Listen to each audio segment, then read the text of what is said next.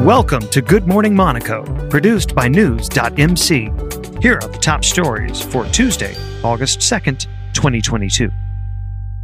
In a weekly update, the government provided figures that show that coronavirus is retreating quickly as a public health threat. The 72-meter Axioma is likely to be the first seized superyacht to be auctioned, with the sale planned for August 23rd.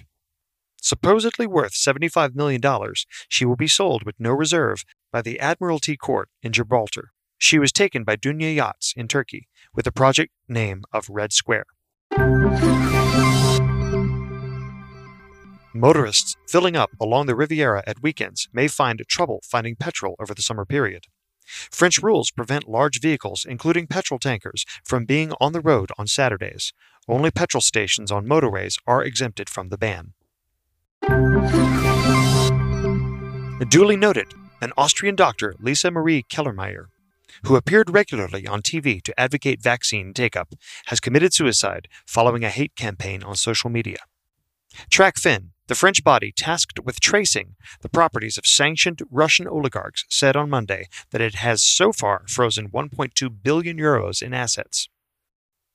Today in Monaco, a circus show.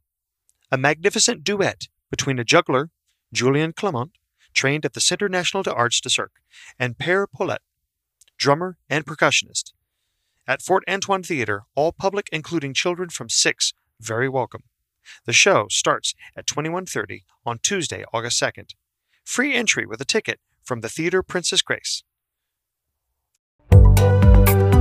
Get the latest top stories from and about the Principality of Monaco every morning, Monday through Friday. Subscribe to our free newsletter at news.mc/newsletter.